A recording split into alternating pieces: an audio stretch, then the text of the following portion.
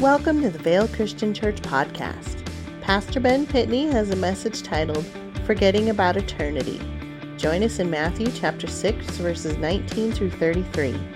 At Vale Christian Church, we believe in training followers of Christ to worship, gather, give, and serve.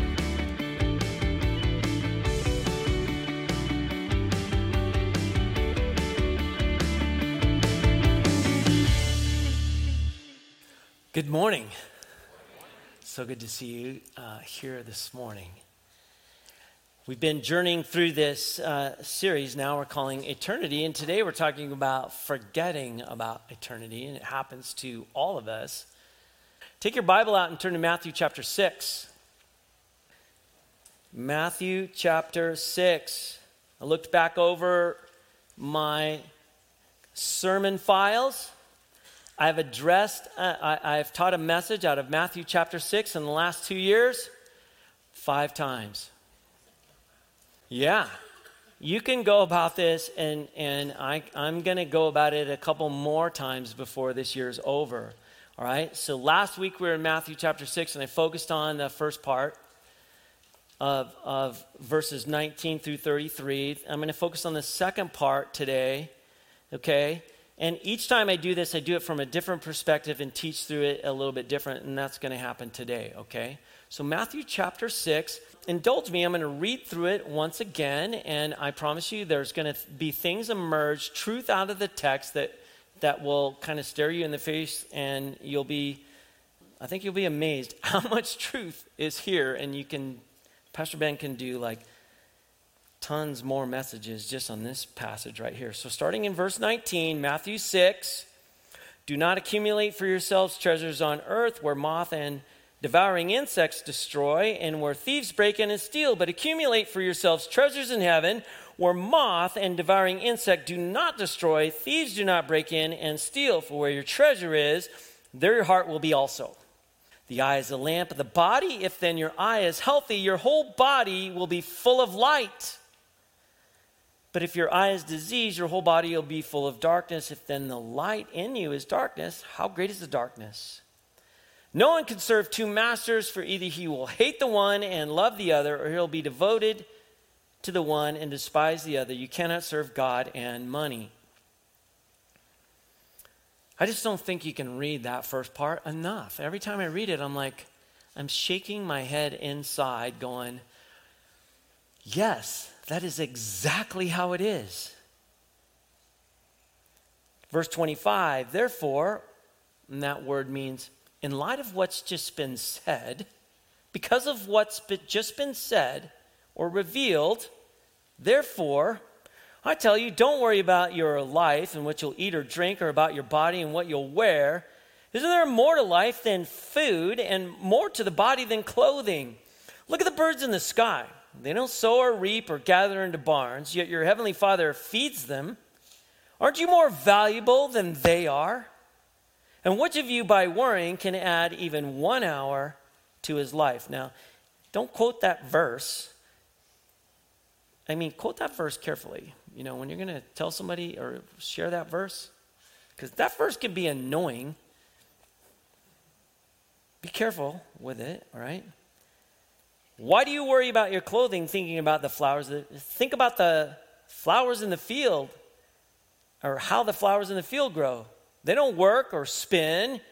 Yet I tell you that not even Solomon in all of his glory was clothed like one of these. And if this is how God clothes the wild grass, which is here today and tomorrow is tossed into the fire to heat up the oven, won't he clothe you even more, you people of little faith? So then don't worry, saying, what will we eat, or what will we drink, or what will we wear? For the unconverted pursue these things, and your heavenly Father knows that you need them. But above all, pursue his kingdom and righteousness, and all these things will be given to you as well. So then, do not worry about tomorrow, for tomorrow will worry about itself. Today has enough trouble of its own. Now that last verse, I think you can wing that around a lot, right? I have had it quoted to me, and I've utilized it a lot myself. So I want to ask this question before we look at the second half of this passage. Here's the question. Could it be that we, as children of God, who proclaim the sovereignty of God, who talk about the nature and the grace of God, often function out of fear? Could we be people that function out of fear? Do you function out of fear? Let me ask it like this. Just a moment of honesty. How much of what you do somehow, some way is motivated by something less than faith? How much is motivated by fear? Now, if you're going, no. I don't do things out of fear. I don't think you've read this passage. And I don't think you're being honest, right? Here's my first point. A life of worry and anxiety and fear. We're going to talk about this a little bit because I think it's really important to recognize that having introduced the concept of life that's driven by earthbound treasure, that's what we talked about last week. Immediately, what Jesus does right here, immediately he talks about worry. Immediately he talks about anxiety. Immediately he talks about fear. Did you catch that? Immediately he just pivots to talking about this because that world where right now becomes, I got to have this physical thing, this physical experience, something must happen in this physical moment, always results in a life of worry, anxiety, and fear. Always. I'm deeply convinced that we find no greater, no sturdier, substantial rest and satisfaction than when we live in this moment from the vantage point of eternity versus earthbound treasure. Now think about the logic here. If you've been guaranteed a sure place in forever with my Lord, if his covenant promises for me is not just his presence in this moment, but ultimately that I will taste the final victory of salvation, then in order for that to be true, he must guarantee me every needed provision, every needed grace along the way, or I'm never going to get there. In other words, it's got to be guaranteed now if I'm going to believe it's there or if it's going to be in the future. So it just leads to my second point. The future reign of Christ guarantees his present reign. His present reign. Did you get the point? The guarantee of future grace built into it, the surety of is the surety of present grace. The guarantee of future provision, what's built into it is the guarantee of present provision. You'll never rest better than when you view life from the vantage point of eternity.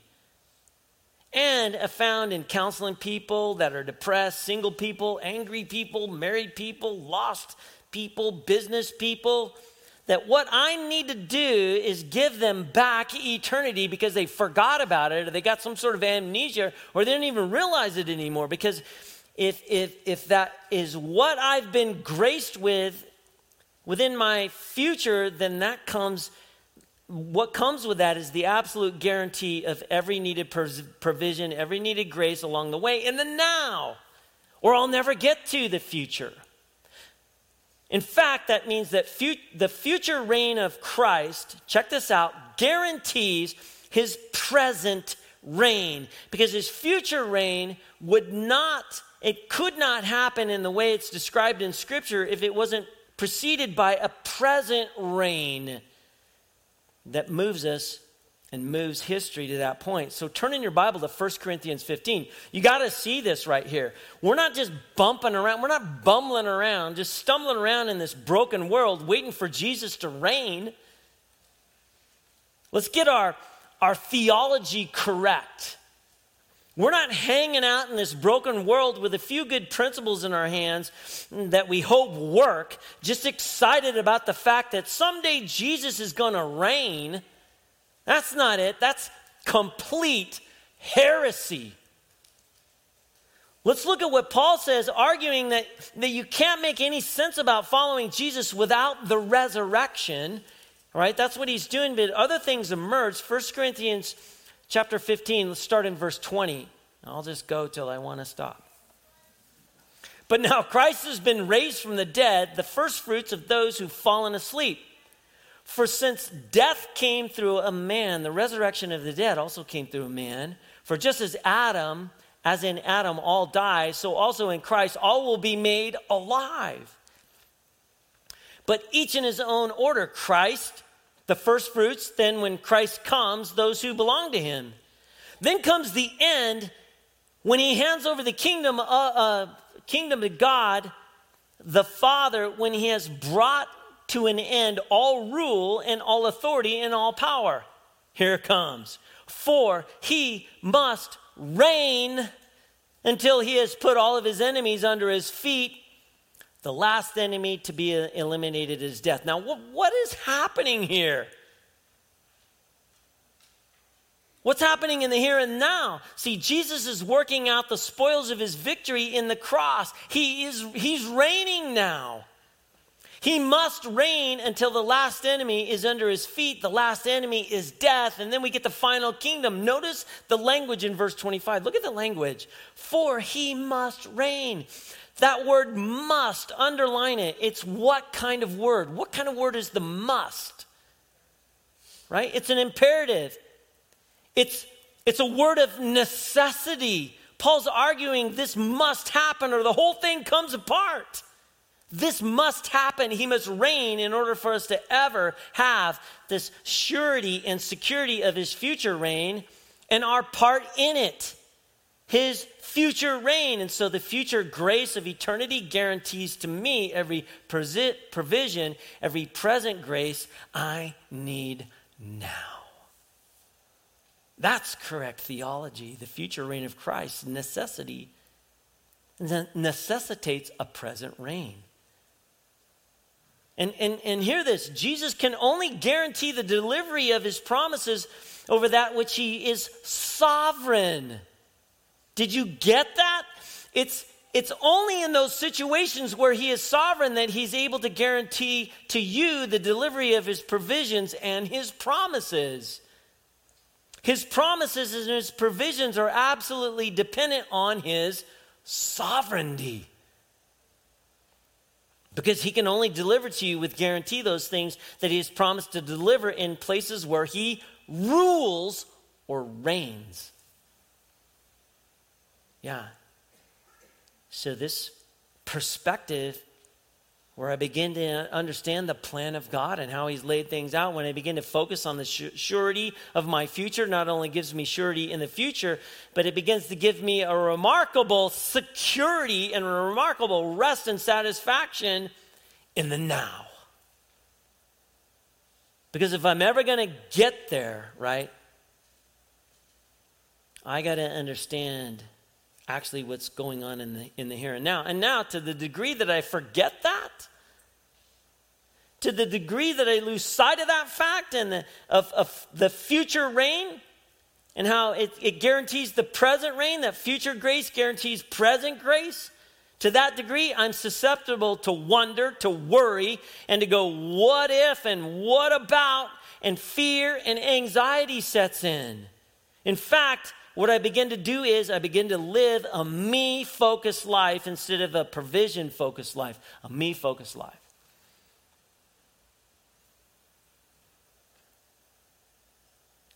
A need-focused life instead of a grace-focused life. I need to get life instead of he's reigning on my behalf life, right? That's what happens to all of us. So need begins to drive the way that we live rather than the rule and reign of Jesus driving the way I live. Worry drives my living instead of rest and grace. I'm driving my living. That's what happens. That's what's described right there.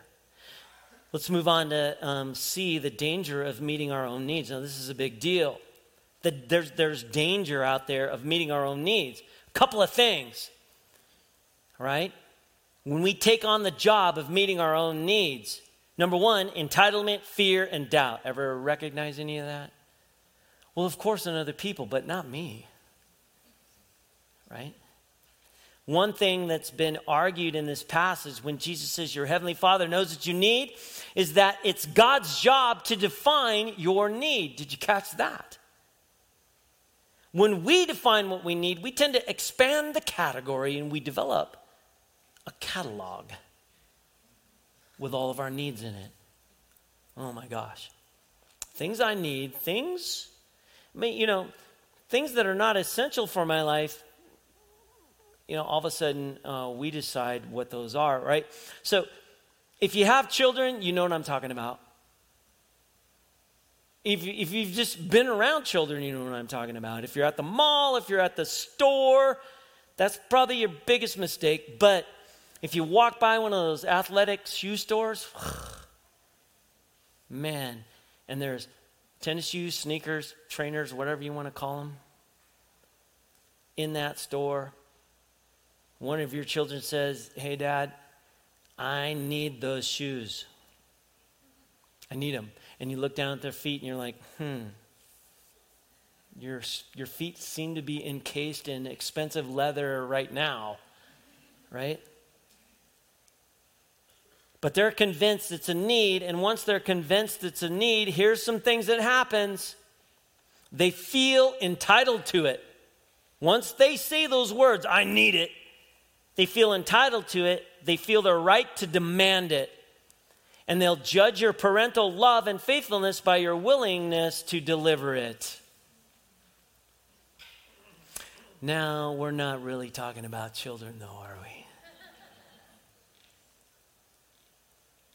Let me say it again, though. Once your child has named it as a need, I need it, right? They're convinced they need it. They feel it's completely appropriate to demand it because they feel entitled to it. They begin to judge the quality of your love and faithfulness to them by your willingness to deliver it. And I'm convinced this happens to us all the time. And it happens to us vertically. We load into this need category the things that are not needs, things that God has not promised us, things that are not necessary, graces or necessary provisions, actually, right? They take on essentiality to us because they make us feel entitled to them. We feel it's our right to demand this stuff. And we judge the faithfulness of God by his willingness to deliver these things to us. And he's never promised to deliver these things to us in the first place. Why would God allow this to happen? Why doesn't he give me this? I can't believe that there is a God, that this is the way he lets things happen. And that's not only results in greater fear, but now something even more significant, doubting God. And then you don't tend to run for help to somebody that you have doubts in. Here's the second danger. You ready? It's hard to live out God's great commands. His great commands. If I've taken on the job of meeting my own needs, if my life in a fundamental way is need-focused instead of grace and provision-focused, need-focused instead of the king is reigning focused, then it's very hard for me to live out God's great commands because what I'm living is now, it's all a shrunken little world that's driven by this claustrophobic desires of my wants, my needs, my feelings. It's a kingdom so small, the only one that can fit in it is me. We were created to live for purposes so much bigger than ourselves, right? We were created to worship, gather, give, and serve the sovereign God of the universe. Community with God, loving, worshipful community with God that is focused outward and Godward life, motivated by his purposes. That's what we were created for. We're meant to live not only upward focused life, but an outward focused life, driven by this call to live in community with others and self-sacrificing love of others. Sacrificing self. That's actually the way the household of faith is described, the family of families described, the body of Christ is described, driven by this call to live in community with others and self-sacrificing love of others, worshiping, gathering, giving, and serving, right? So when we take it upon ourselves, the job of meeting our own needs rather than living this way upward and outward, we become captured by the inward thinking world. Inward thinking, right? And when that happens, wow, every relationship, every situation, every circumstance makes sure that the things I determine I need, I get. For instance, when it comes to relationships, I'm not necessarily happy that you're in my life because it's a chance for me to serve the King in your life. I'm happy that you're in my life because you may be the vehicle for me getting some of the things that I need. That's a dangerous way to live. It's a consumer way to live, right? It absolutely builds walls between me and this upward, outward community with God, worshiping, gathering, and giving and serving the Lord. Because I've now reduced my life to my needs. I've taken on the agenda of making sure that I get my situations and circumstances and relationships, all situated the way I want them, and all the things that I need are there, and that's the way I live. I live for getting my needs met.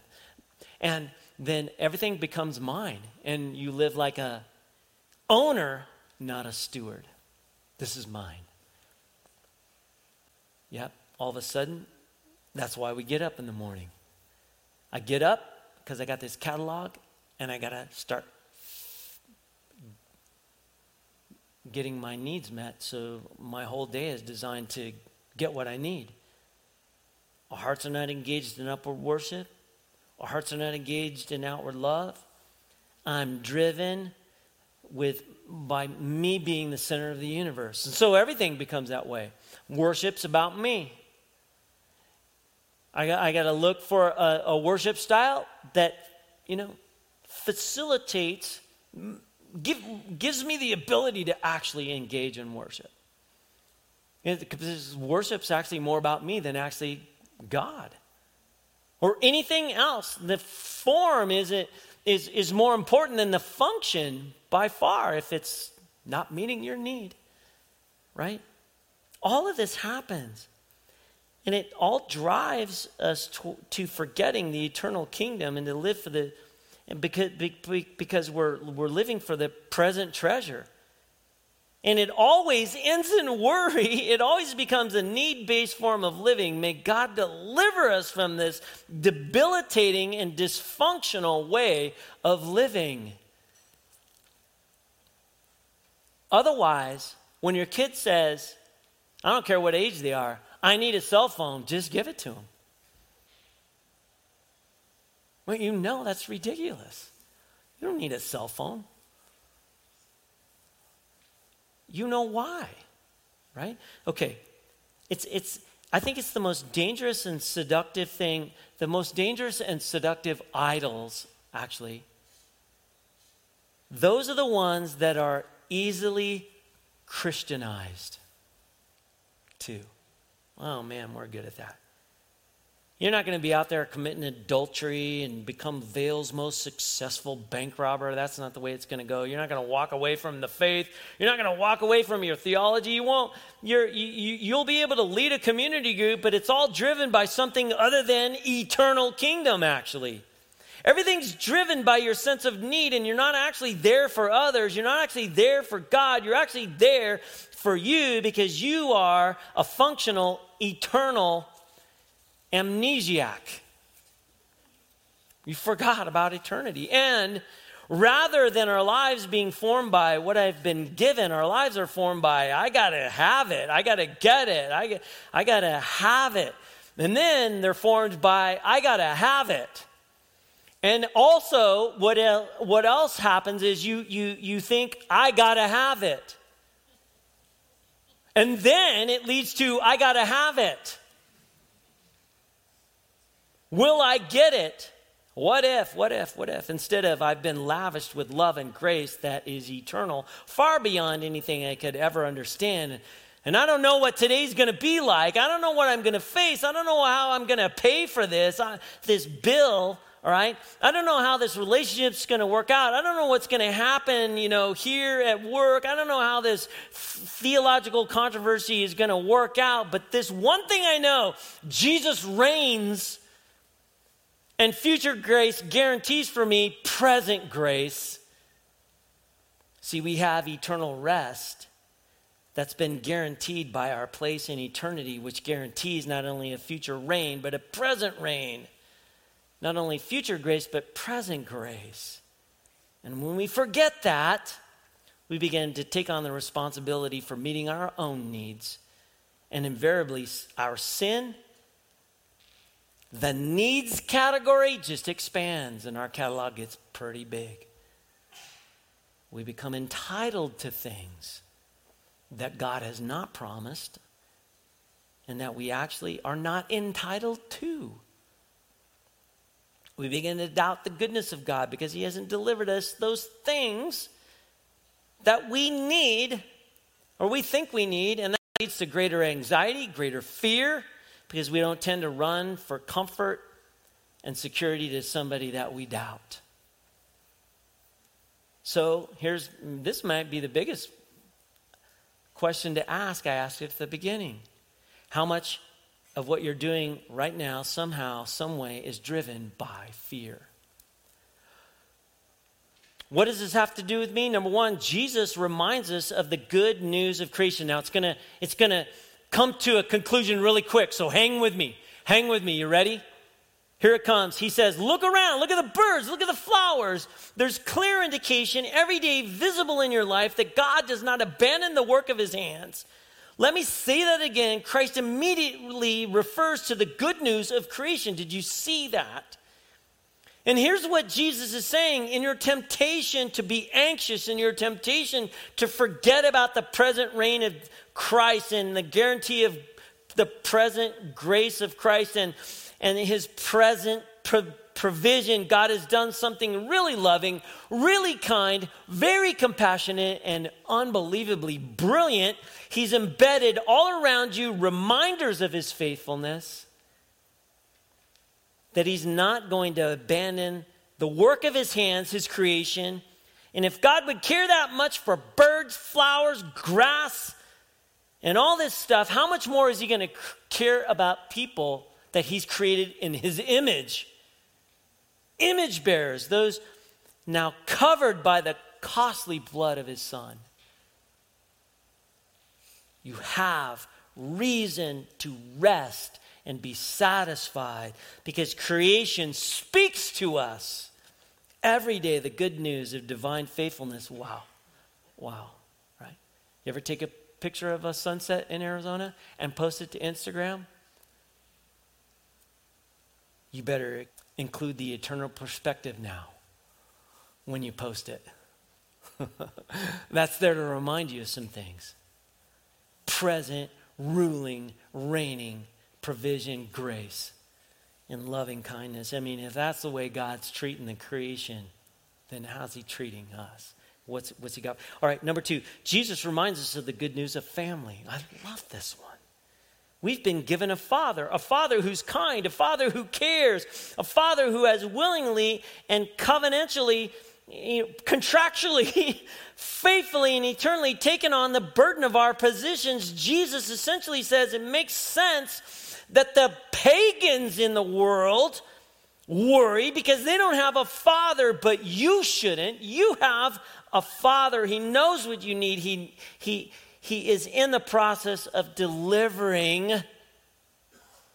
The Bible says the unconverted. Yeah, they worry. Don't. But you shouldn't. Think what that means. If you don't have it right now, it's because your father knows you don't need it right now. Your father knows better. How's that for just straight in your face truth and counsel? Well, you don't need it right now. We really think it points to we're smarter than God, though. I know better than God does. If I were sovereign, it's gospel irrationality. It's ridiculous, actually. Jesus says, don't you understand? You've been blessed with a family relationship to the Lord of Lords, the Creator, the Sovereign One, the King of it all. He's your Father. Quit being pagan is what he's saying. Yep. I think, again, it's right, it's possible to have a solid biblical theology and actually approach Monday like a pagan. You're just filled with worry. You're playing out the what ifs. You know, you're pushing that stuff in through your head, getting yourself all worked up, and you're forgetting the good news of family, the household of faith, a family of families. We are children of the almighty, sovereign God of the universe. Number 3, what's this got to do with me? Jesus reminds us of the good news of the kingdom. That's really the last thing. I don't know if you thought about it or not, but that call to seek God's kingdom is a call of grace, because it's only when we seek God's kingdom that we're free from seeking our own kingdom. We're pretty good at building our own kingdom. That call is a call that liberates us from doing all that. We can't seek something that hasn't been given to us. Jesus says it a little bit differently, or Luke records it a little bit differently in Luke chapter 12 and verse 32 and 33. You should turn there. Look how he says it there. Don't be afraid, little flock, for your Father is well pleased to give you the kingdom. Sell your possessions, give it to the poor, get rid of all your stuff. Provide for yourself purses that don't wear out, a treasure in heaven that never decreases, no thief approaches, no moth destroys. See, we're not waiting for the kingdom to come. He's given it to us. Don't be afraid, people, he's saying.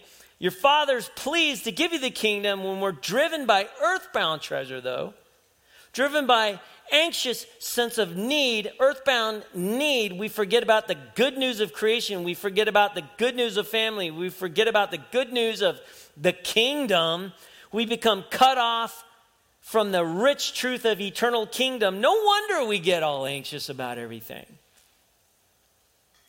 And Jesus says, with loving kindness and actually mercy. You know what he's saying right here? At the end of all this, would you stop it, please? Stop it?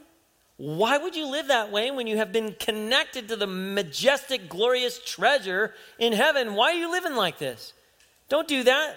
This is all yours. When your life now is connected to what's eternal and unstoppable, when your life is connected to the glorious reign of Jesus, when future grace guarantees your present grace, why would you give in to the life of the Gentiles? Why would you give into the life to the unconverted, the pagans? Why would you live like that? Who have no father, who have no focus of concern other than, I got to get what I need. He goes, that's not who you are. Don't live that way. Seek my kingdom and my righteousness, and then it just ends right there. Isn't that potent? Thank you, Lord, that it just ends right there. It's just right in our faces.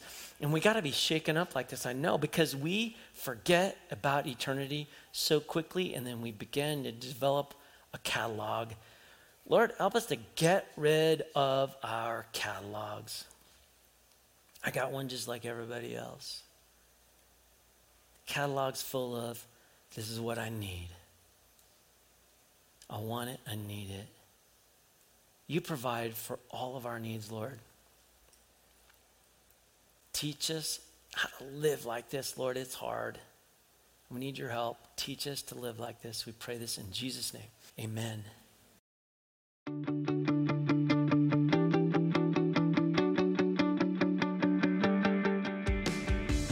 Thank you for listening to the Vail Christian Church podcast.